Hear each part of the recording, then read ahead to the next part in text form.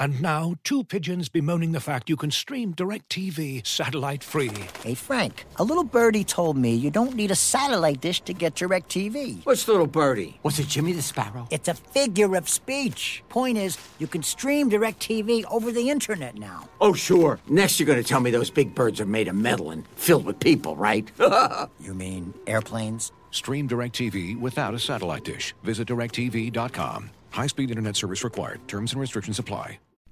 As you've probably heard by now, we've teamed up with BetMGM this season. We'll be using BetMGM lines to make all of our picks, and we'll have special offers for our listeners each week. If you haven't signed up for BetMGM yet, use bonus code The Athletic, and you'll get a 1-year subscription to The Athletic, plus up to a $1,500 first bet offer on your first wager with BetMGM. Here's how it works.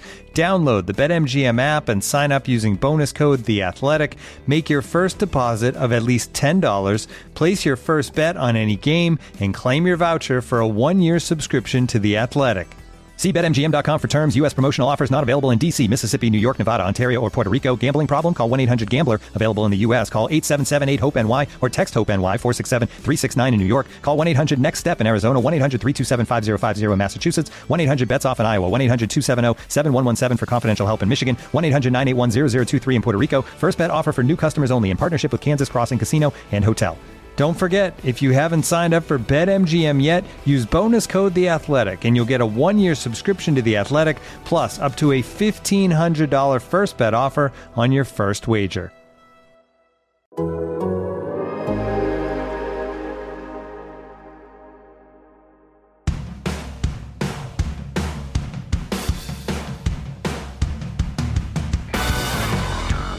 Hello and welcome to Front and Nationwide. This is the Athletics dedicated Blue Jackets podcast.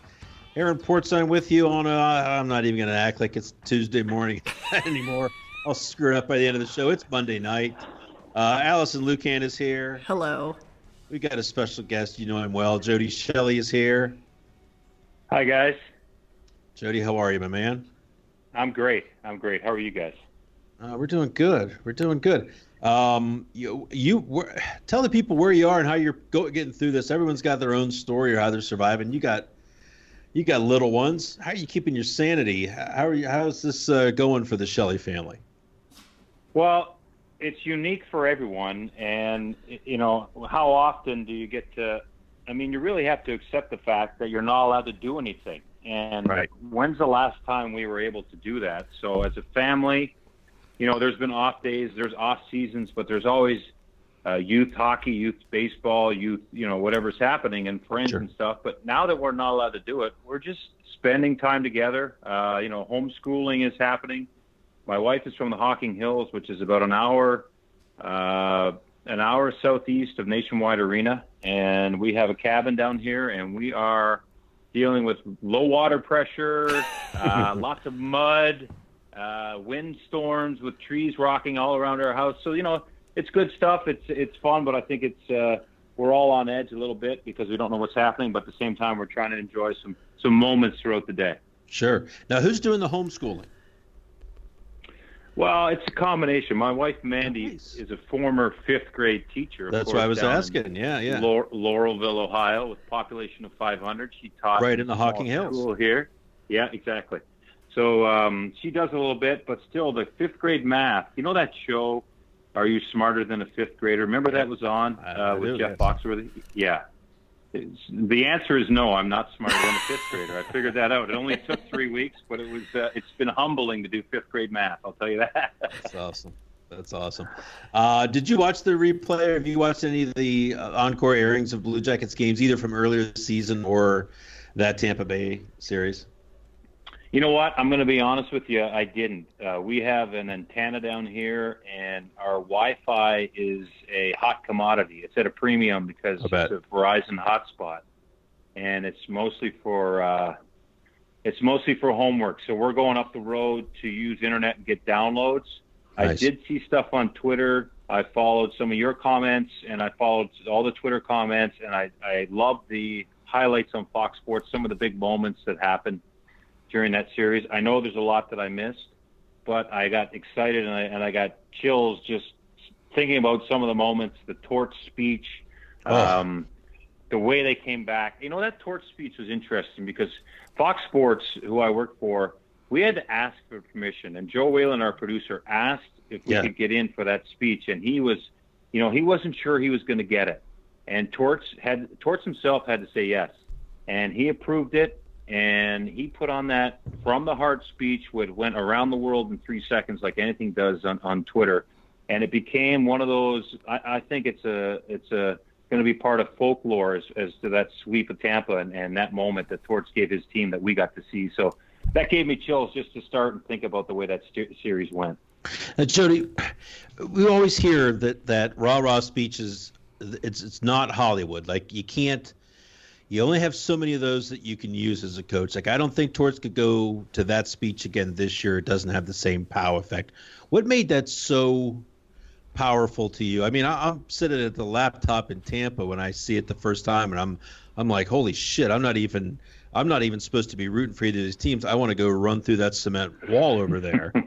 Well, as a player, I know you can't go to that all the time. How often does a coach go to that well? Does anybody do it better than Tortorella? And why was that so? Why did that hit you right there in the big fields as a former player? Well, I think the first thing is it really relates to a lot of stories and themes and underdog roles that we love. You think of the movie Rudy. You think of anyone that's been an underdog. You think of any of the great moments in sports. You think of any of the time where you look at an athlete on a pedestal and you want him to get up off the mat.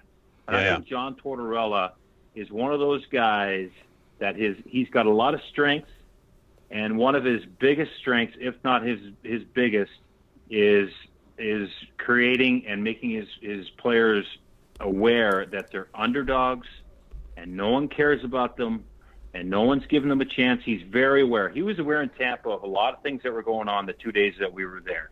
The press, he's got his ear to the what's being said to the ground. He's watching the airwaves.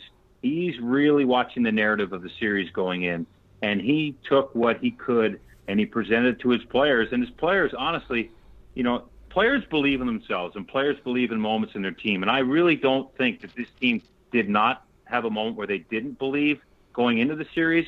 But when you're down 3-0, and when you look at yourself and when you think of moments, it's kind of like David and Goliath. And I think that moment where you have a coach who gets down to your level and includes himself with you and makes you understand what everyone else is thinking, you got to do nothing but look across the room and say, okay, it's just us. No one believes in us but us. Let's go.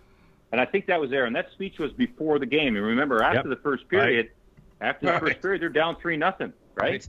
Right. So it's like, okay, now what happened? But then the belief came through. And that's where, you have those moments where someone says something, you get out and you run through the wall and you look back and you think, wow, that was great.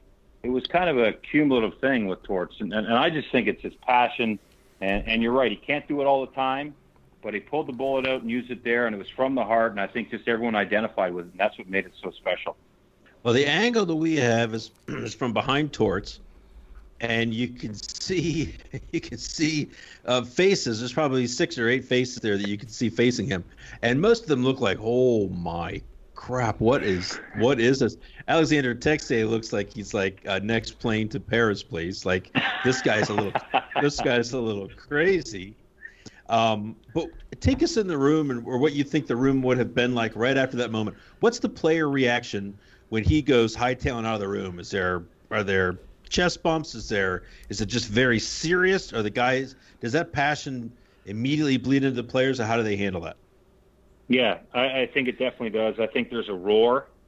I think there's a roar from Nick Foligno and Boone Jenner and David Savard and Riley Nash, who say, okay, let's go. I think Bobrovsky is a guy who's settled in with a smirk and maybe like, okay. But I think a guy like Texier is waiting to see how to react. When you're a rookie, you don't know how to act. You know what I mean? Totally. So when your coach leaves there, you look around and say, is everyone going to cry or what's going to happen here? But right. I think it's a roar, and then, everyone feeds off that raw emotion right away. It's, it used to be music right to the end, and then someone would say something, and a couple guys would fire you up, and you'd go out and roar, just like being in youth hockey. I think in that instance, it's emotion, and it's just setting the table. it sets the table. All right, let's eat. Let's go eat. And I think that's kind of what it's like. Jody, we saw how dominant that Blue Jackets team was defensively in that series. The forecheck was insane. The penalty kill was insane. Torts talked about upping kind of that focus this year. Was that like the perfect training ground to ask the team to play the way he needed to this season? I think so. I think that, and the key to that, Allison, is that now he's got a group that's been together for, let's say the core group really has been together for 4 or 5 years, where they've had experiences that have also led to setting the table for that last year. The disappointment in Washington. Okay, you're up 2-0 out of Tampa. You come home. Do you act differently than you did when you're up 2-0 on Washington? Did you learn anything in that series? Mm-hmm. Where those inches where you think you have an advantage, they're not there in a playoff hockey series. You've got to be uber focused all the time. And there's no question. The way they played last year against Tampa, that's the blueprint for the Blue Jackets, especially when you go into a season and you're unsure about your goaltending. Yeah. Bobrovsky let them play a little looser, not knowing who's going to be the goalie or how it's going to work out, hoping that means you have to retreat and be around the puck. Everyone needs to be around the puck all the time in the defensive zone. They need to take away cross-ice passes from teams that have the skill. Mm-hmm. It's exactly what they did against Tampa. And the thing for coaching, or the thing for parenting, or the thing for anyone that tries to be an example is you can say it, you can preach it, you can show it, you can talk about it all day. But once they go out and do it and get results, you've got the gold. And that's exactly what happened. So he asked them to do it. They did it. They got results. And now they're like, okay, we understand. And I immediately think of Savard and Foligno and how they played in the defensive zone, but also attacked offensively. Every guy to a man. And that's why different players stepped up. They played that defensive model. They got rewarded individually and as a team. And that just carried over and resonated with them coming into the season and how they had to play. That's a really good point. And you mentioned the experience of it, the building of the experience, and you were there. I mean, Torts talked about the word belief. Nick Foligno talked about the word belief. But, I mean, take us inside how they really were able to translate that to a roster of guys who, with all due respect, weren't supposed to be there with all these injuries. I mean, it was incredible to watch them bring in these players from Cleveland and kind of inject this whole mentality and ability to execute into all these guys. How does that happen? I think it's fascinating the work that Jarmo Kekalainen and Bill Zito and Basil McRae do, because you have to have confidence in knowing exactly what Alexander Texier is, what exactly Bjorkstrand can be, and not just sell it to John Tortorella, but tell Torts, like, you got to put him in situations that's going to work. And, mm-hmm. and there's been challenge. The way Torts, I think Bjorkstrand's a great example. The way Torts has challenged him and brought him along, we see a guy who drives he now is a guy that drives shifts when he's on the ice. Bjorkstrand is one of those guys that's not a perimeter guy waiting for the puck. He drives to get the puck. He drives to keep it alive, and he drives to execute and make it happen. Listen, the way they play the game, the way that the core guys play, and there's enough of them here now that they have to play a certain way. If you're a new guy coming in, and when you're in that locker room to bring in there, you just have your head down and you're going to work. Mm-hmm. And this team is just like, and the toughest teams to play against are the ones that have confidence, and they just roll like a well-oiled machine. And every team, you can talk to them on the way in, you can talk to them on the way out, the opposition. They know it's going to be a tough game against the Blue Jackets. They know they play hard and they have a chance to win every game, and that's how they're relentless. And I think there's an identity there that even Seth Jones, so we've mentioned that he should be up for the Norris Trophy at the first half of this year, mm-hmm. and it's not because he can score goals and he's got offense. It's because he is such a dynamic player that fits into the way that they're supposed to play. And he puts the polish on a lot of things in the defensive zone that we really don't notice. And I think that's a compliment to him, but it's also a compliment to the system. And that's why you can plug them in, you can plug anyone in, and they can, execute getting out of the defensive zone, get through the neutral zone, and then do what's expected in the offensive zone and work together. It'd be a fun team to play with, Allison, because it's 5 guys engaged all the time. It's a lot of work. But I think it's the rewarding part of it is, the work really pays off a lot of nights. So I would credit the system, and the buy-in by the players, especially the players that have been here, the way they've had to find their game and then to help everyone buy into it. We talked about kind of the you-edness of Torts' speech before that Tampa Bay series, and I think you felt it too. There was a bit of that from this team going into this season with all the national narratives that were out there. If this season is over, of course this team wanted to make it to the playoffs and make some noise there, but do you think this team feels justified that they've proven the naysayers wrong in terms of what was being said about them before the season? I think a little bit. I'm not sure they'll admit it. I think Torts likes to have that chip on their shoulder. I think he's smart that way. I think he brought them in this year, and he realized that those guys didn't want to be here, and that's what he told them. They don't want to be here. They don't want to be a part of this group. Forget them. Let's move forward. And again, the belief in what they had, and again, they're the only group that really believed it. And really, you and Porty and myself, we're around this team a lot. And do it really look that bad? I mean, do we really think they're going to fall off? I mean, people are saying like, "Oh, Duchesne is gone, Dzingel is gone." Okay, I'm not sure they were coming back. Bobrovsky was a key part of it, but Panarin to me was the biggest part of that offense. Where was the offense going to come from? But I think they've proven enough to themselves. I think expectations.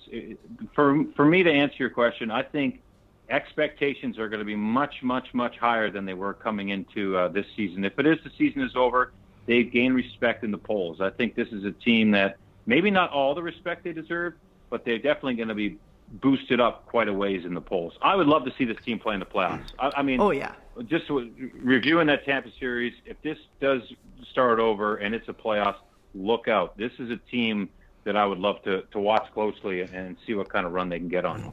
She's systemic. They may let you do the pregame speech this time, shall it? Yeah, let's do it. Oh my God!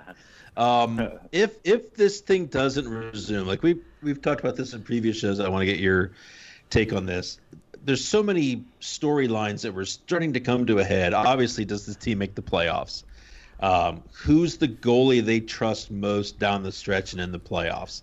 That's a huge question. We may have gotten at least a hint of an answer from. What will always make you wonder about this season if the league's not able to wrap this one up, but with just playing out the string in the regular season and going into the playoffs? I think the biggest thing for me is I thought the veterans for the team had a very disappointing start for whatever reason it was. Maybe Atkinson felt like now that Panarin was gone, this was his time after a 41-goal season.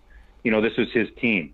And that puts pressure on himself, and that's also the opposition. He's a marked man. He's a guy that, they're going to try to shut down. So, the disappointing start for the veterans, and then with this team healthy and everything going, that would have been the most interesting thing for me. I know they weren't going to get Seth Jones back. I know they weren't going to get Bjorkstrand back.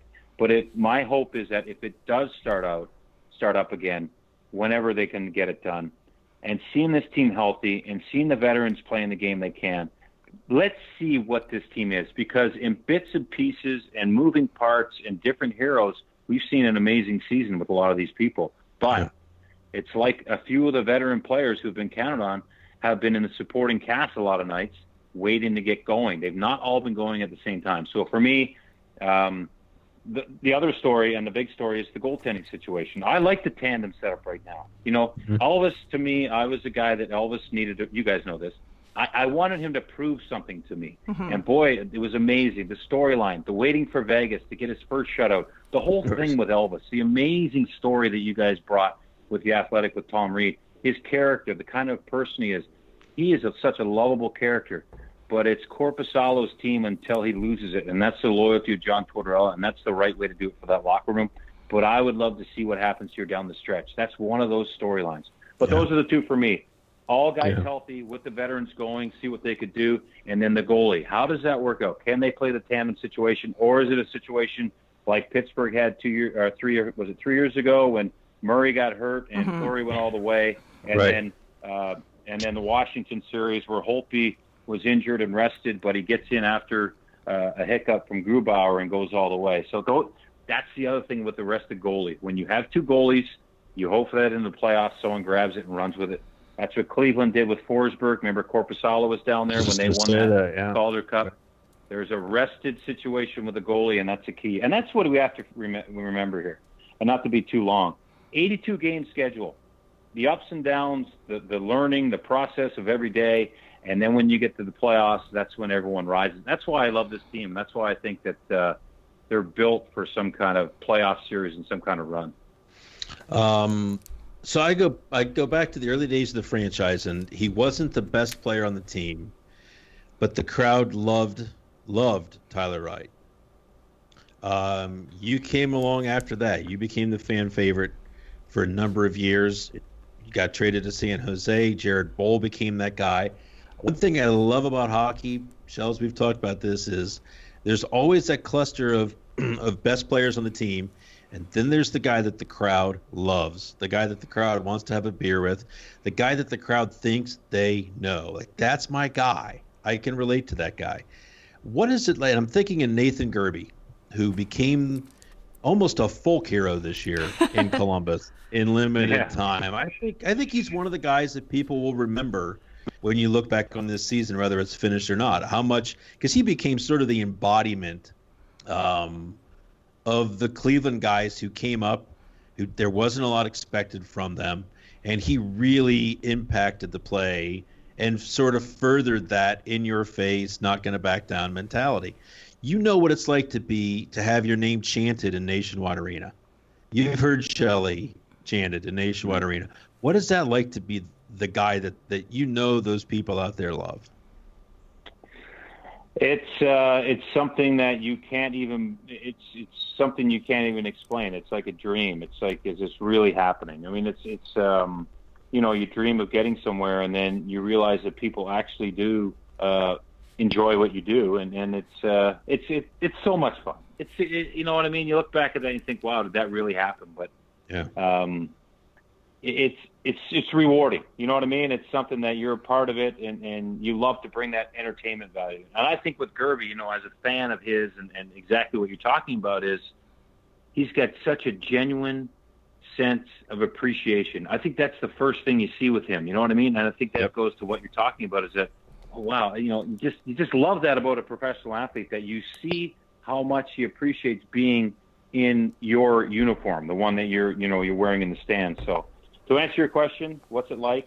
I wish everyone could experience it. It is so much fun. It's like a dream. It's a dream come true. And Jody, you've become a favorite now off the ice. I don't know if you saw the Athletic media rankings, but you ranked quite high with the fans. I sure did. Yeah, I appreciate that. Thank you. Which is a credit to the I work. have it on my fridge. No. What was the biggest hurdle to you in adjusting to that role, from going on the ice to now watching it? I mean, maybe it's a different adrenaline level for you. What was the biggest hurdle for you moving to that role? Well, that's a really good question. And to be honest with you, it was being critical of players. Mm-hmm. My role on a team early in my career was, and my role changed. I used to think that everyone had to like me on my team. And I was a yes guy, and I didn't want to rock the boat. Now, as that progressed, and I realized that I needed to impact the team, I got more critical. But I still made sure it was for the right reasons. You know what I mean? I would never call someone out, but I would also say, you might want to look at that in a different way to a teammate, rather than just think that everyone is out to get you. And I'll tell you a quick story. I was in Toronto between the benches, my first year, and I'm standing there, and in Toronto it's really tight. Like, I'm almost standing on the bench, and I didn't feel comfortable down there, because that's the player's space. I still want to be cool. I still want to be a cool former player. I want to be cool with the players. You know what I mean? I want to, So I'm standing there, and a play comes up, a replay, and I'm about to talk about it, and I'm just talking about Artem Anisimov, former teammate of mine in New York with the Rangers, actually former line mate, and I feel these eyeballs on me, and I'm saying something that's a little bit negative about Artie, like, Artem has got to stay on side there. He knows better than that. Maybe not. I wouldn't have said it that poignant, but I would have said it to a point maybe a little softer. And I looked down, and there's my former teammate, former line mate, looking up like, what are you talking about? And I'm thinking, damn it, awesome. You know? So I didn't want to go. I don't like going. I used to not like going to that space where I'd be critical to a player. But there was I forget who told me, but a great rule for broadcasting is if you say it, you got to be able to, and it's probably for you guys too, you got to be able to stand in the room the next day and look them in the eye and say, was I wrong? And that's really, you know, those are things you pick up along the way. But that was the hardest thing, leaving my player mentality and becoming a part of a broadcast to, you know, educate and inform and try to bring our fans along and give them some insight as to what's really happening. And you just you guys.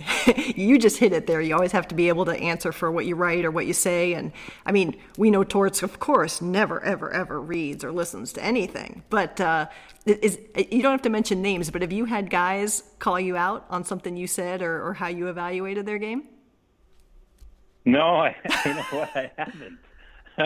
And maybe that means I'm not doing my job well enough. You know what I mean? I think there's a little bit of it needs to be rocked. No, I haven't. You know, and there's sometimes where I've become good friends with, you know, our families, the Felinos, and, you know, there's a couple of former players when Hartnell was around. Sure. You know, he's his family. And, you know, sometimes, you know, you'd be in that restaurant setting with the wives or somewhere, and you'd be like, I just sit there and think, no, see, is there something, what did I say about Nick this week, you know? But I don't, you know, there's never been it. Not yet. There will be at some point, but it hasn't happened yet, Allison. Now, do you guys get that at all? You guys don't get that, do you? Well, no one reads my stuff. They all read Porty's stuff.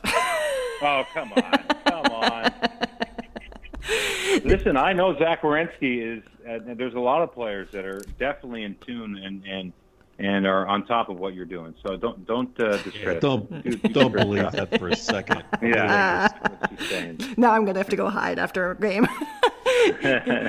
Jody, there's the old proverb or adage, I guess, that, you know, a coach can always pick out which one of his players is going to be suited for coaching after his on-ice career is done. Do you see any budding media guys on this Blue Jackets roster?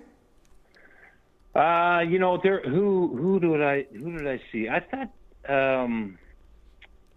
thought Riley Nash was pretty good. And who else? There's someone else I interview, and I'm like, wow, he's maybe it's the ones that surprise you. Yeah. You know what I mean? I think, and that's my advantage, Allison, and I say it with a smile. You know, I played a role where I think people would meet me in public and they were shocked that I could put a sentence together. So I have a bit of an advantage, and they're like, wow, you can speak. And there's a couple quiet guys that do a good job with talking, but Riley Nash does a good job, and I forget who else is really well spoken. But you know, Nick Foligno. I mean, come on, Nick Foligno would be perfect at this. He's a guy that loves to talk. He's informative. He's in tune with what's happening. I'd have to put him as a front runner. Shells, what's the challenge? What's the difference between doing local broadcasting versus national? Yeah, because a lot of times people watch and think it's one and the same. I bet you've had some instruction about that and just sort of the different touches that are required at each level. Yeah, it's the first thing. The heaviest thing is knowing the rest of the league. Yeah. You know, when I go in the NHL Network, I mean, it's a couple days of reading on each team just to get in tune with what might come up, and then they hand you stats packs. They do a lot of nice jobs giving you information, but there is an overload. And the other thing, the biggest difference for me is, you know, I follow the Blue Jackets. I can talk to you about the Blue Jackets on the spot any second about anything. That's what I know because I'm around it, just like you guys. But if you're going to ask me about the Dallas Stars, I got to dig a little bit, think, okay, who's on the team? You know, what have they gone through? Those types of things. But the desk. So when I do national, it's a desk job. So I know I know what's coming. Sometimes we go into live games. You know, there's touching on live games like that. But for me, it's sitting at the desk and actually being prepared and understanding what might be coming. But for me, the heaviest part is knowing the rest of the league. It's I mean, it's really the nerve-wracking part of that. Yeah. How did that gig with NHL Network come to pass, and how does it work sort of physically? Because there are times where I think the Blue Jackets, it doesn't feel like there's that much space between games. Yeah. And there's Jody Shelley in New York on the set, and then there he is in Columbus the next morning. I'm thinking, man, this guy are there multiple Jody Shelleys, or how is he doing this? No, there's not. But so what I did was, Joe Whalen is our producer. He used to be with NHL Network. Okay. And so he's got some contacts there. So he got me in the door with a couple of the great people there, and I made it easy on them. And at the beginning of the year, I send them my whole schedule, and I highlight when we're in the New York area, just to say, okay, I will be here then, I will come in. Really, I'm trying to push myself in there. And then that's led to a couple times where, yes, the team will leave, and I'll stay for 2 or 3 days, and I'll get back here on a game day morning. Yep. I'll fly from Newark to here. So I just, I give them every possible date, and then I try to figure out afterwards. I just want to try to get the opportunity to get in there. So it's really just me pushing. Some guys can juggle like that. Some guys have local jobs that they keep for a long, long time, and they also do national broadcasts. Is that kind of the end game of what you're thinking, or what's the goal with this? What's the dream broadcasting gig now that you're in it? You know what? I'm not really sure. I mean, I love my job. I love what I'm doing with this team. The local game, I think, is the job in the National Hockey League for broadcasting. I know the national stuff gets a lot of accolades, and I love the exposure, but I think it was the next step for me. I think the next step for me is to get some national content, maybe get on their radar. I did have an NBC gig lined up before the coronavirus hit, so I was going to get on there. So that's my next step, is to get on with NBC. And with the landscape changing, Porty, I think you understand in any business to do with media or broadcasting, I think you have to try to keep moving forward. And with the national rights being up, I'm just trying to stay relevant in some different areas. And it just gives me more confidence. It opens my eyes to some broadcasters. I hear more opinions. I'm around different personalities. I love all those things. So it's not only the exposure and learning experience, it's the staying with the times of what could be happening with this landscape. Yeah, who knows where it's going, right? I mean, holy smokes. No one, especially now, who knows? All right. Is there one guy, Shelley, that has been a sort of a guiding force for you through all of this, through your media? I mean, you talked about Joe. Are there any national broadcasters, local guys that have really sort of helped you with hone the craft? You know what? There could be too many to mention. No, there's everyone has been very, very good to me. Billy Davidge was so good to me when I first got here. So was Jeff Rimmer. I mean, those guys were, you could tell their appreciative of having me around. But I mean, I started Porty with when I was in Philadelphia. I had lunch with Billy Clement, who was on the team plane, just picking his brain. I mean, this guy, I don't know if you've ever been around him, but it's just a fascinating person. Yes, he is. I mean, he took me for sushi on a rainy day, on an off day in New York, to his favorite spot. And I think the name of the sushi place was No Name Sushi or something like that. And Billy Clement, in that deep ESPN voice, he goes, "Now don't judge the place on the name, Jody. No Name Sushi. It's very exquisite." And we sat there and drank sake and talked broadcasting for a whole afternoon. It was phenomenal. But John Davidson pointed me in this direction when I got here. But no, I try to pick the brain of everyone I see. You see John Shannon, you try to get a tip. I see, I see other broadcasters. We talk to each other. And I spent a lot of time early in my years really just reaching out to different people. So none lately, but, when I see them, we talk and go over a few things. And it's just a fluid thing. But that's a good question. I don't think there's any one person. Have you seen the British broadcaster who's doing play-by-play of his two labs, the chocolate and the... Oh, it's so good. No, I haven't. No, I haven't. I'm wondering if you're walking around your place down there and doing any sort of live action. No, I'm not. It's just to keep your mind fresh. No, I'm not. I'm reading a lot more than we get that sports scan every day. Do you read all that? And I read the Athletic. Do you read that every day, or you just skim it? I mean, I skim it, and there are people that I always read. But sports scan is just like, wow, it's too much. It's unbelievable. I've never had a chance to read it, but I'm trying to read it every day, and it's like it takes me forever. I mean, even though there's less stories, but I think there must be I don't know, is there 80 or 60 a day now still? Yeah. Imagine it. It's a fun read. It's crazy. Well, Jody, thanks for being with us. Hey, Jody. My pleasure. Anytime, guys. Allison's got one more. I have one more question for you, Jody. For what maybe our readers and listeners don't always know when I don't always quote you is that before I write something, I'm usually checking in with you to make sure that what I see is what's actually happening on the ice. And you mentioned too, taking on like a new team and being able to speak about them intelligently. For fans who see the Blue Jackets 82 games a year, how should we look at other teams? What's the right way to dissect a team, understand what they're about, take in how they play? How do you evaluate a team that maybe you're not as familiar with like you are with the Blue Jackets?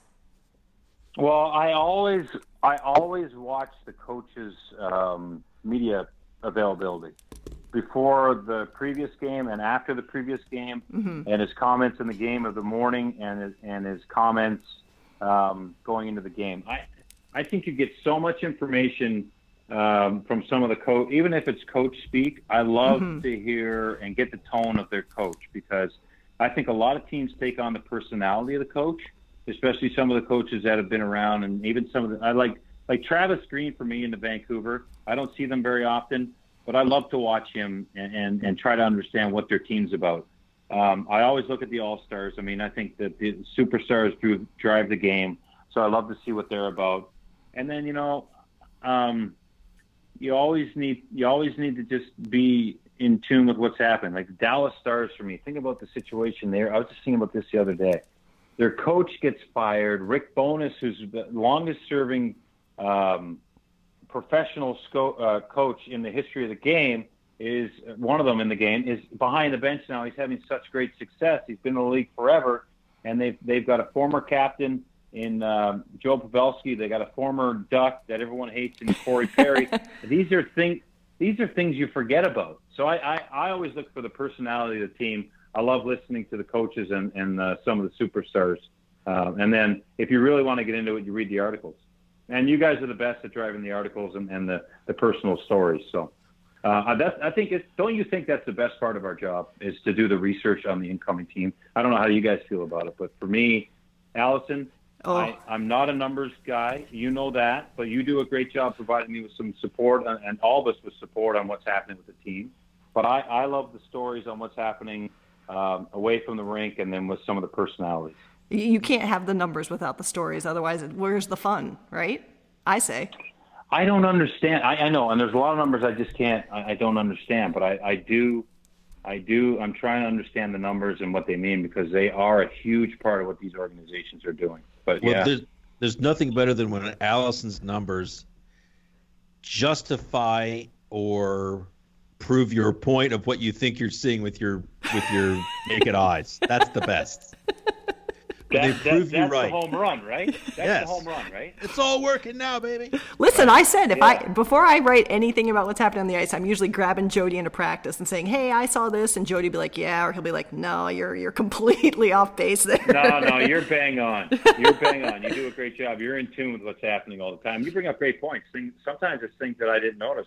I think your last one was about the penalty kill, and it was a very tangible, and it was a great point that sometimes we overlook we think it's not that it's simple. It's a detail that maybe we've overlooked, and that's what I appreciate about what your questions like that. Well, you're very kind. Well, thank you. You've been a huge help to me, so thank you, Jody. Well, anytime. I appreciate you guys having me on, and you guys are a great team. So, thanks, man. Thanks for getting us through another podcast. I know the people out there appreciate it. We hear from them every time. They're just glad that people are continuing to talk hockey and the Blue Jackets. So thanks for being with us, and enjoy your time down there with the kids and the lovely wife. Well, I appreciate it. And you know what, guys? It's easy when we have content. And I think the people with the most skill are working now and doing great work. So that includes you two. So thanks for having me on. Thanks, Keep up Jody. the great work. It's what's getting us through us and getting us away from what's going on in the world. So we appreciate it. You're a good man, Shells. Thanks, buddy. Thanks for doing this. Anytime, guys. Thanks, Jody. Be well. Care, all right? All right, you too. See you, Allison.